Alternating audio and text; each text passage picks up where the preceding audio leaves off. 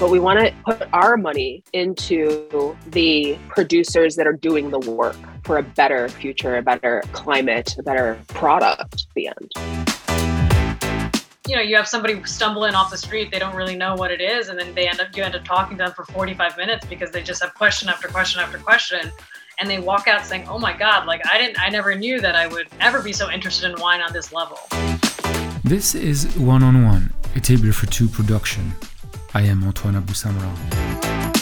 We tried to not use the term natural wine too much more than in like hashtags, is because there is a fear that there's a fad, a trend attached to that. Every week, One on One dives into the world of food and wine through the eyes and experience of my guests. In each episode, you will discover their journey, what matters to them, the challenge they have faced, and how the world of food and wine is evolving. You know, it was almost like kismet when Cara kind of came up to me and she said, look, I have this idea for a business. And it just, all of it clicked with me. At that point, I felt like I had enough knowledge and experience to say, okay, let's do it.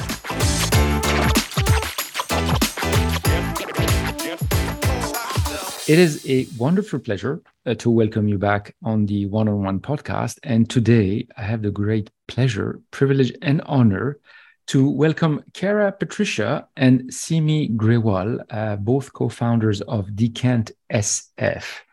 Now, just to give a small introduction about DECANTsf, for the introduction on Cara and Patricia, I will let you check the bios, which they have fantastic experience. But let me go back to DECANTsf for a second. When you look at it, it's like the nirvana for wine and beer in San Francisco. The problem with nirvana is that it's hard to get to because they started in 2019, a very peculiar time. So for them to create their nirvana, it was kind of a bit of a challenge, I would say, wasn't it? Yes. I mean, you don't get to nirvana easily. No, you don't. It takes a lot of practice, Yes. a lot of concentration, a lot of meditation. So how complicated was it? You start, COVID hits?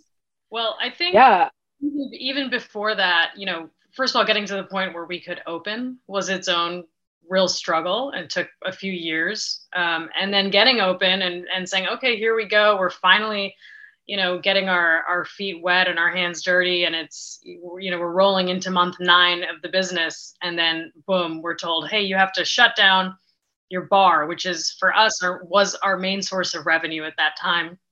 Because we are a shop and a bar, we can still sell retail. So you're a shop, you're a bar, you have events, you teach classes. Yeah. Mm-hmm. So as I said, nirvana, everything, whatever you want on wine and beer, you can find it at DECANTsf. Yeah. So it was definitely a shock to the system, but I think also one that, you know, we were able to sort of see coming in a very slow way as we watched the rest of the world slowly shut down. And so I think getting ahead of it and being so proactive into how we did it, how we handled COVID really helped us survive it. Yeah. Did you anticipate what we were going to do, knowing that lockdown would come, or it was like one day you got the news and it was like, damn, what do we do now? We definitely anticipated it. I think, like, thank Christ, both of us are like avid public radio listeners, and like we were just listening to the news all the time. And I remember as soon as it hit Italy, Simi and I were like, okay, like this is serious. It's going to impact the wine industry. And then I think like once it was in Seattle, I was like, we need to stop right now and take pictures of every single bottle on our wall and get our online store going. Mm-hmm. Because we had an online store, but it was a very, very small part of what we were doing. And we did that. Like we spent a weekend taking pictures of every single item in our store, writing descriptions, getting it all onto our online, you know, to shop.decantsf.com. And then the day that the shutdown was announced, like in San Francisco, we were ready and we had orders out of control for like the next 2 months. We were constantly making deliveries, doing pickups. it was really great. We were definitely a step ahead of a lot of the other similarly sized businesses in San Francisco. We were really lucky that we were just paying so much attention. And Simi's whole family are doctors too. So we were getting like the inside scoop of what was happening on like, the East Coast. And we were like, oh God. Yeah. So that helps.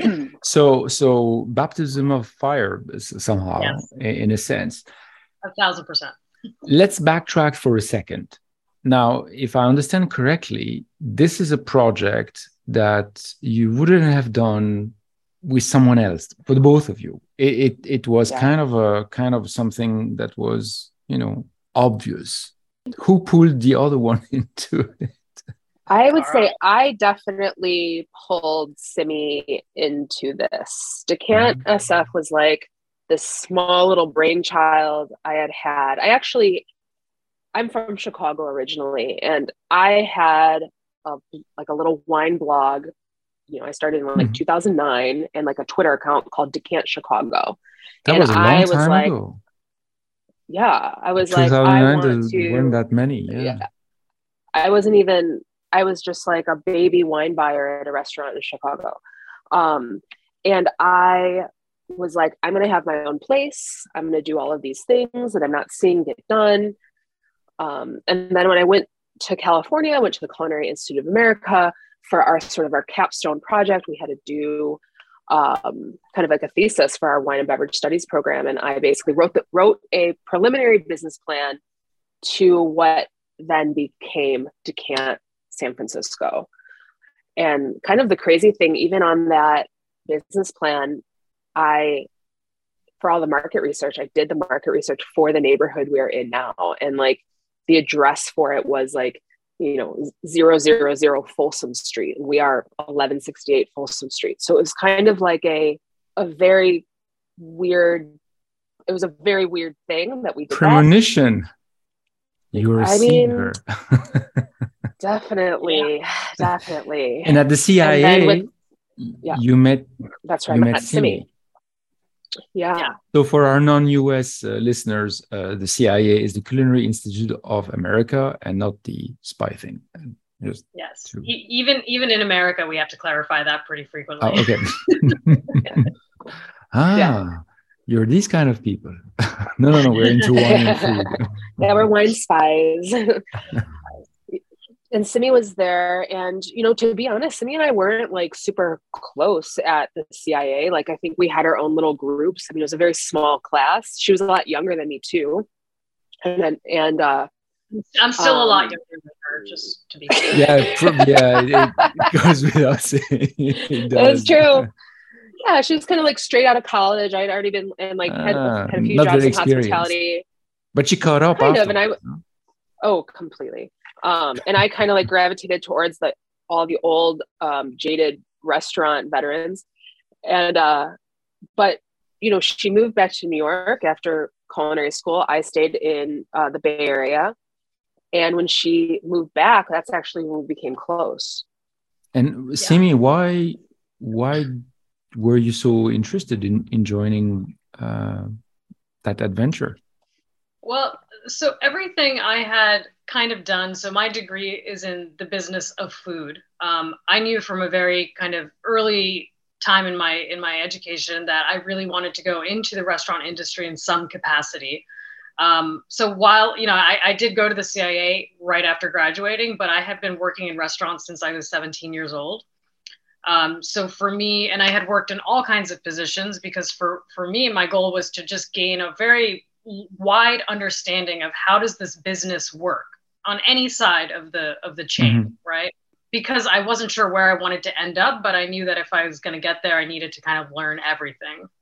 And when I went back to New York, I was working in a 3 Michelin star restaurant, really just trying to gain experience and knowledge. When I went back to San Francisco, I really focused on, I said, I need to find a job that teaches me the financial aspects of a restaurant. I didn't know where the career was going to take me, but I also knew that, look, I don't want to be on a restaurant floor in 15 years still doing the same job. And the only way to do that is in this industry is either you commit and you double down and say, I'm going to work in the really high-end restaurants and make a really respectable living, And I'm going to do that for 20 years, 25 years until my body can't handle it. Or you figure out, okay, how does it work? And what am I going to build for myself? So I came back to California knowing that whatever experiences I was picking up, it was going to be in the goal of launching my own business by the time I was 30. That was just always a goal I had in my head. I didn't know how I was going to do it. I didn't know what it was going to be, but I just knew this is what I would like to do. And so it was almost like, it was almost like kismet when Cara kind of came up to me, and I had been here for a few years, and she said, look, I have this idea for a business.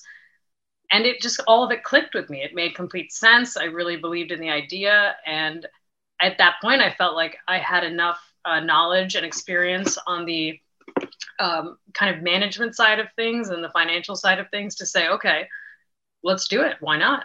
Yeah, taking that next leap. Yeah. So when you met Cara, did you see it coming, or because what you were looking for was around the corner somehow? Yeah, well, I mean, like I said, like Cara said, when we met, we were classmates. We weren't particularly close friends, but we certainly, we had a respect for each other. We both recognized each other's talent. And so when I came back to San Francisco, she was very, very helpful in helping me get set up and find a job. And we just, we became much closer. So I think this idea kind of naturally evolved. I mean, she brought the idea to me, but I also think there's no one else she would have brought the idea to. It was like she had the seed, and because we both had different strengths, where she had the ideas and I had the wherewithal to say, okay, how do we logistically make this happen? It worked. Yeah, Cara, that's completely what clicked true. at that moment again when she came back when Simi came back to California? What clicked? Well, seeing like what she was doing and seeing her personal trajectory. And really, honestly, like seeing just her like competence and her like intelligence. That is, I mean, there are a lot of intelligent people in our industry. Are there a lot of competent people that you would trust? Like that's a different thing. And Simi was just like very driven, very ambitious. She knew that, working in Michelin restaurants were a step to the next thing. And that's exactly what I had done. And, when she was working for the Bacchus Group, which has in San Francisco, Bay Area, like Spruce, Selby's, and where she worked the Village Pub, I couldn't have thought of better mentors for her to have had, because I worked in a very different sort of way. I worked at places that had no budget and places where budget didn't matter. I helped somebody open a business, which was a disaster.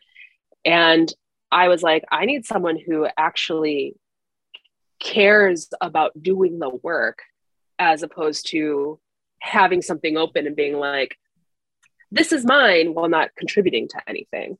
And that's the big thing I think that Simi and I do together is we put in the work.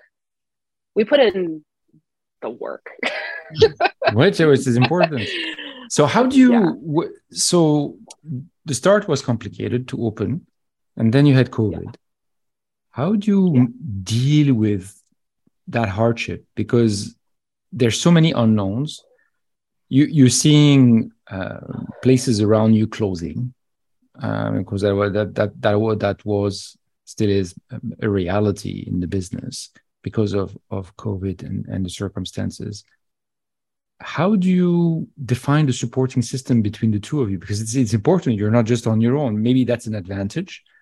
And what makes you go forward? Yeah, how do you find the energy and the belief?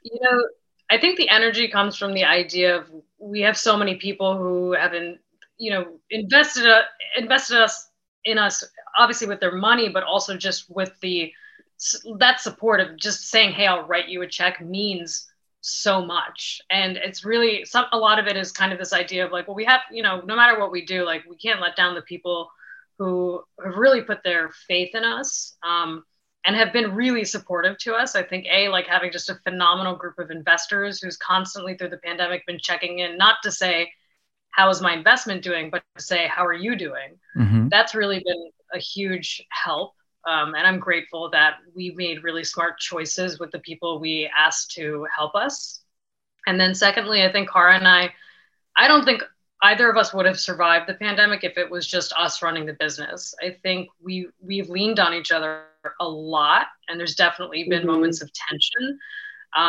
But, you know, a business relationship, a business partnership is very much just like a romantic partnership or co-parenting, if you will. Like, you have to really be willing to say a lot of things that you wouldn't maybe say otherwise. You have to soak in a lot of things that you don't want to soak in all the time. And you have to also just trust that the other person can back you up when you need it. You know, if you're having a day where there were days where we both had days where I said, look, I'm mentally drained. I'm physically drained. I cannot do this today. And being able to say that and know that it can be heard is really important in a partnership. It's so important to have that understanding back and forth. Yeah, absolutely. Yeah. Cara, I don't believe in failure either. You don't believe in failure? In what sense? Mean, I've failed a lot, but I don't want to fail, especially not like publicly. And I don't think that there'd be anything more horrible for me than to have to close a business even during the pandemic. Like, it just, to me, I was like, there is no way that this is going to be the end. We put in, like I said, we do the work. It was like, okay, our payroll is me and Simi now, the two of us. We asked for help, which I think is very important. We asked for help. We had so many friends that were now unemployed, sommeliers, bartenders, whatever. And they were more than happy to help us, oftentimes completely for free, and do deliveries for us, help us pack up boxes, because now we were shipping wine across the country like crazy. We couldn't afford to hire anyone or have anyone on payroll. I mean, before the PPP loans and everything, it was like we had to run lean. We had to, just like everybody else in the country, hurt financially, personally, right? And we had to reinvest every single dollar of our business back into the business for 2.5 years, basically. A long time. Like, yeah, we finally started paying ourselves again in 2022, right? Maybe the end of 2021, like once like the holiday season came. Like, we, personally, financially, I think both of us were set back, 5 years, not just 2.5 years, right? Because everything that we had saved, we drained. Business wise, I mean, I do have to say, I'm very, very thankful for the amount of like grants and money that was available. And, taking out small business loans is a very scary thing. Luckily we did it before the interest rates raised. But because you got to repay it. Yeah, exactly. That's the thing with loans. Yeah. And that's just one of those things that we had to learn. Like, when we started, it was very much, we have these investors, we got this money, we put our own money into, like, we also invested equity and sweat, right? Like, we want to see that money again. And our small amount of investors, they want to see that money again. And it kind of went from being totally worried about paying them back to they're going to understand, and we have to understand, that every single dollar has to go right back into the business. Whether it's buying patio furniture because all of a sudden San Francisco says, guess what, you can do outdoor dining. That was a $3,500 investment that had to go back into the business, right? And it helped. So that's sort of what we're just kind of getting out of, I think, this sort of austerity that we kind of did of putting everything back into the business, because now we do want to move into more of a profit-driven side where we can start paying everybody back. There's a question I had concerning how you saw the business before COVID, because you had a business plan, you had an idea and everything. And then COVID hit, you had to alter because of the situation. But during that period, have you seen have you envisioned a different way the business could grow afterwards? Because eventually COVID was going to end. Was there a change in the approach you had of what DECANTsf was initially, and then the pandemic strikes, and then you have to adjust, and then there's afterwards? Yeah, I think in reality, the online component and everything that we're doing now was actually a part of the original business plan. Mm-hmm. But when we first opened, having every day having a bar open means that you lose that many hours in the day. Every time a customer walks through the door and sits at your bar, you have to put your laptop away. You are done with that time of being able to say, okay, I'm working on that thing. And so when the pandemic hit, it really, it gave us time and space to build out this whole side of the business, the online portion that we had always intended to do, but never had the time or bandwidth to do. And so in that way, the pandemic, the slowness that the pandemic brought, or the stillness, was really helpful for us, because 9 months in, we were able to say, okay, where are we at? What have we done? And now what do we do going forward? But I think that it's also brought light to this idea of how powerful, the whole online sector is of our business, and how much more we can evolve it. I think that has really been an eye-opening experience in that way. Whereas, when we opened, we were in a location that was close to all these huge tech companies that now the offices are closed. And so we're not getting those daily bar patrons in. And so we have to make that up in a different way. And so the online, I think we're looking towards the future and saying, okay, well, let's say we wanted to open a second business.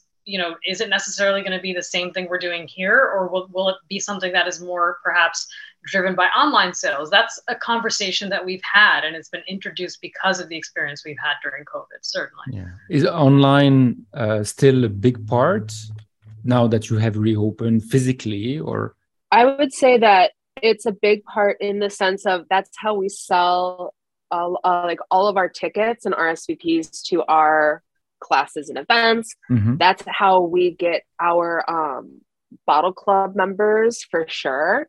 And because of websites like Wine Searcher and Google that really kind of crawl online stores, that's actually how we sell a lot of our more high value items, our allocated wines, things like that, because people are finding them that might not, it's not necessarily the clientele that's walking in the door in Soma every day. So that is a big part, but we're really trying to grow it. And the big part of what we're trying to grow is our wine clubs, because clubs are this, subscription-based monthly or quarterly guaranteed revenue.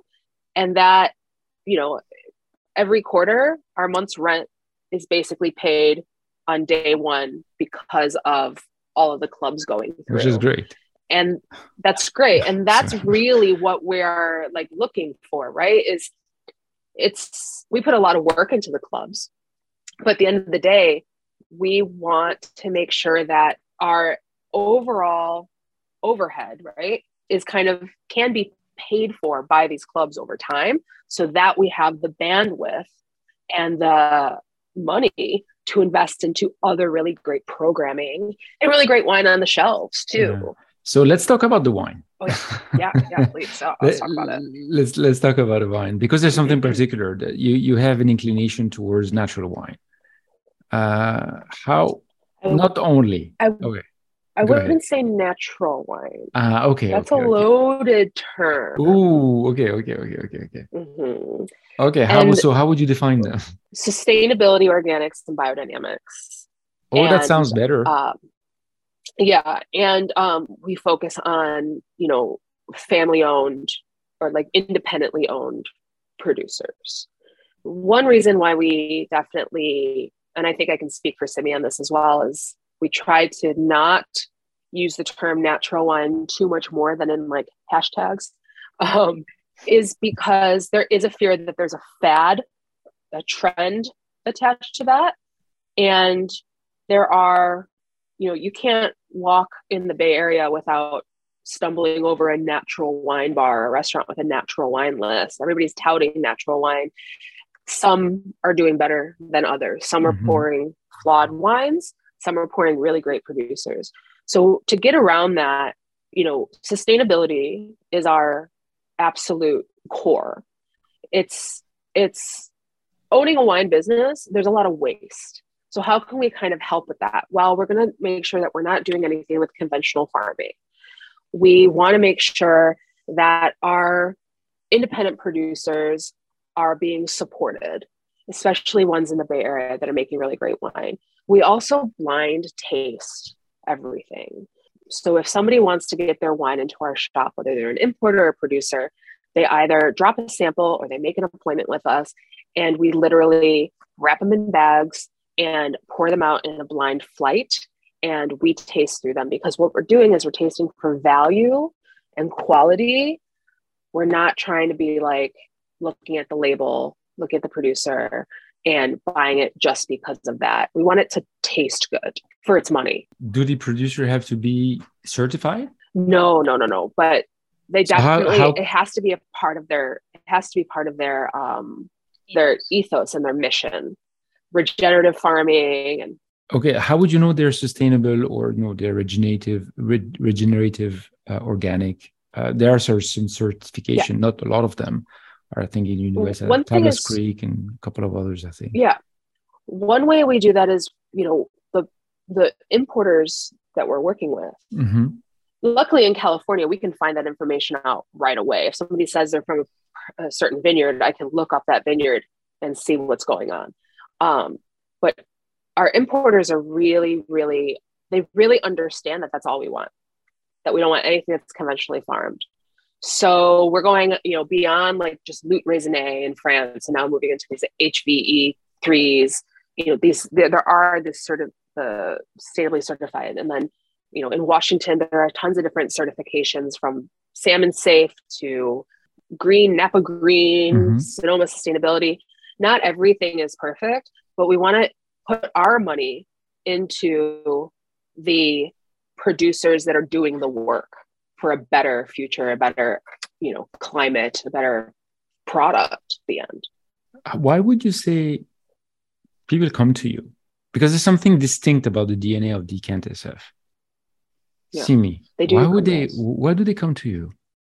I think it's your pitch. I think it's because they can see, like Cara said, we put in the work. And I think when people walk into Decant and they see that Cara and I are there almost every day, and we are working long hours and everybody walks through the door, we try very much to give them the same experience. As long as they want to interact, we're there to say, okay, let's have a long conversation about whatever you want to talk about. And my favorite days are the ones where you have somebody stumble in off the street, they don't really know what it is, and then you end up talking to them for 45 minutes because they just have question after question after question, and they walk out saying, oh my God, like I never knew that I would ever be so interested in wine on this level. Just because they've never had a space where they could ask the questions and someone's just gonna answer with a smile. Like, I'm really happy to have those conversations about wine, and I think that's what keeps our clientele coming back in. And we could see it through the pandemic for sure, because like I said, when we opened 9 months in, we were still very new to the neighborhood, and people didn't necessarily, there had never been like a really good wine shop in that neighborhood, a boutique wine shop, if you will. Most people were going to Costco or Trader Joe's, which are not far from where we're located, and kind of just but not really boutique. Not right. Super boutique. And I've seen this now through the course of the last 2.5 years of the people who have now become our regulars, or the people who really just during the pandemic, they were coming in and shopping really quietly or quickly, and they didn't really know us. And now we have built the relationships. And that's really the core of a good small business, is the relationships. Like, yes, the products you're selling are a huge part of it, but the relationship you create with your guest, with your customer, is a really, really crucial thing. And it's always scary. Like that, the first time I remember that Cara and we had hired people, and we were like, okay, this is the first day that neither one of us is going to be there. The whole day, I was so nervous. I kept checking the cameras, and I was like, what's going on in there? Because a lot of it is the experience. When you hire people, of course you can impart the idea that, hey, hospitality is the first and foremost, idea we would like to convey here. And we want you to treat everybody with this mentality of hospitality. But, nobody's going to work as hard as you because you own the business. Definitely. Yeah. Definitely. So the DNA and the reason, first and foremost, besides the great wines that you have, thanks to Cara and Simi, this is why they're coming. Because Well, I mean, at this point now we have some wonderful employees, and I think a lot of our regulars have connected with them as well. But it's because of that idea, like, hey, hospitality is really important. We want you to get to know our clientele and our guests, and just respond to them. Like, remembering somebody's name or remembering the wine that they bought last time goes a really long way in being able to forge a relationship. So I think that's definitely on our employees. Our staff, we don't call our staff bartenders or shop girls or sales associates. They're sommeliers. That is what they are. And that's what we are. Every guest that comes in gets their own personal sommelier, whether they're ordering a wine flight, whether they're there for happy hour, whether they're picking out beers, or whether they're buying a bottle to bring home to cook with whatever they're making. We have a conversation with 90% of our clients, regardless of what they're getting.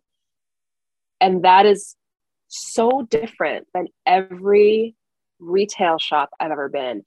And I think that is the one thing that's really missing from online retail as well. And like, sort of our next phase is how to create more of a story with our online retail so people can feel like they are getting advice for every bottle, as opposed to just kind of like swiping through. The amount of notes and personal tasting notes we even put on our online items is incredible, because we want people to have a story. So basically, you want to translate. Actually, it's answering somehow the question that I was going to have afterwards. Is basically to be able to translate the experience that people have when they walk into DECANTsf, but to have this in one way, shape, or form on the online store. So that's a great challenge. It's not easy to do, because the personal contact to translate that into the online world is tricky. I've got a lot of ideas, and luckily, we use Shopify, and they actually have things where like people can chat bots. They can talk to you right away, but it doesn't have to be a bot. It can actually go to my phone, and I want to implement that, but where's the time? So where do we get to the point that we can start really being personal sommeliers throughout? We've captured it with event companies and corporate guests. We have a lot of repeating corporate customers who have never even been in the shop, but because we go the extra mile on our emails and on our phone calls, we have their business time and time again, because we are offering them something that, the big .coms or, big box stores can't offer them, even though they might get a better price there. Someone yesterday called me and they're like, I was just going to go to Bevmo, but I figured if I tell you what you're doing, you can actually curate something for me. And I'm like, yeah, thank you. We will. Amazing. Yeah. And we haven't worked with that person in 2 years. It was amazing. Yeah. That's the value. People need that touch, need to be taken care of. It's wonderful. Yeah. Can I only wish you a lot of great success in your coming plans and in the future of DECANTsf and whatever will happen afterwards. Unfortunately, we're getting close to the end of the conversation. But before we end, we have the Pivot questionnaire. So it's the first thing that comes to your mind. So I'll ask the question, who want to answer first, and then, or just as it comes, or the faster, the one that is faster than the other one. I don't know. Maybe we can both answer. We'll see. Yeah, we'll see. Go for it. Potentially, it can be the same answer as well. Yeah. So, what is your favorite word, Cara? Yes. Yeah. Yeah. Simi? Well, my favorite word is probably "God damn it." Fair enough. Sounds good. What's your least? I do hear that. Yeah. I hear that 5 times a day. Yeah. What's your least favorite word? No. kind of makes sense. With the initial answer, yes. No. Yeah, that's true. No is my favorite word. Okay. What's your favorite word? Wait, no is your favorite word, Simi? No, my least favorite word. I mean, when it comes to you, it might be my favorite word. Yeah. That's why it's my least favorite word. What's your favorite virtue? Honesty, probably. Integrity. What's your favorite quality in a man? In like they humans? Don't have qualities. No. Cleanliness? I don't know. Humility. Simi, and anything? I mean, it's a strange question. It comes from France. Don't worry.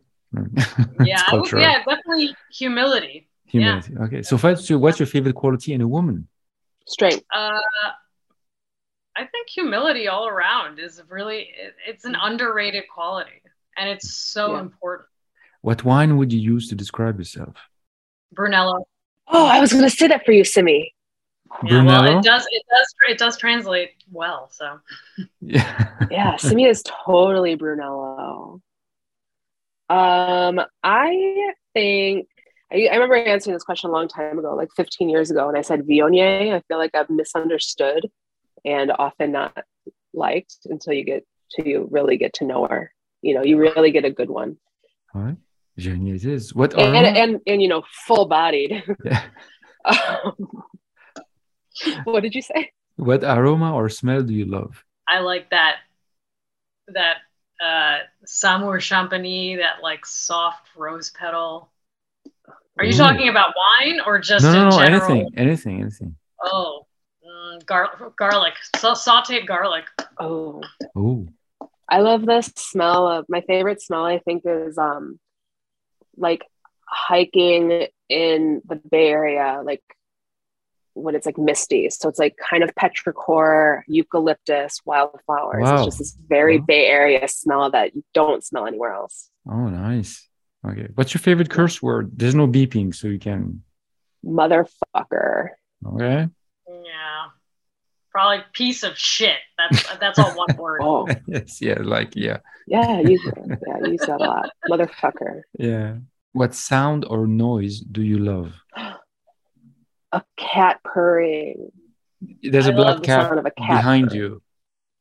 Yeah. It's not there. A cat purring. Yeah. So cat purring. I really love, again, in the Bay Area, we have like these very densely forested hiking trails, and when you're in them and it's kind of windy and breezy, just the noise of like the wind in the leaves there, it's just like this very all-encompassing. It's super relaxing. Oh, nice. What sound or noise do you hate? Fire engines. Like people hawking loogies. People what?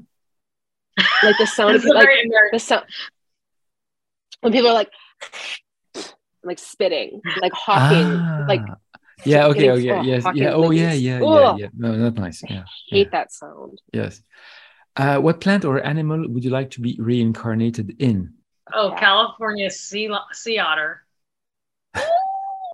They're vicious but cute. Yeah.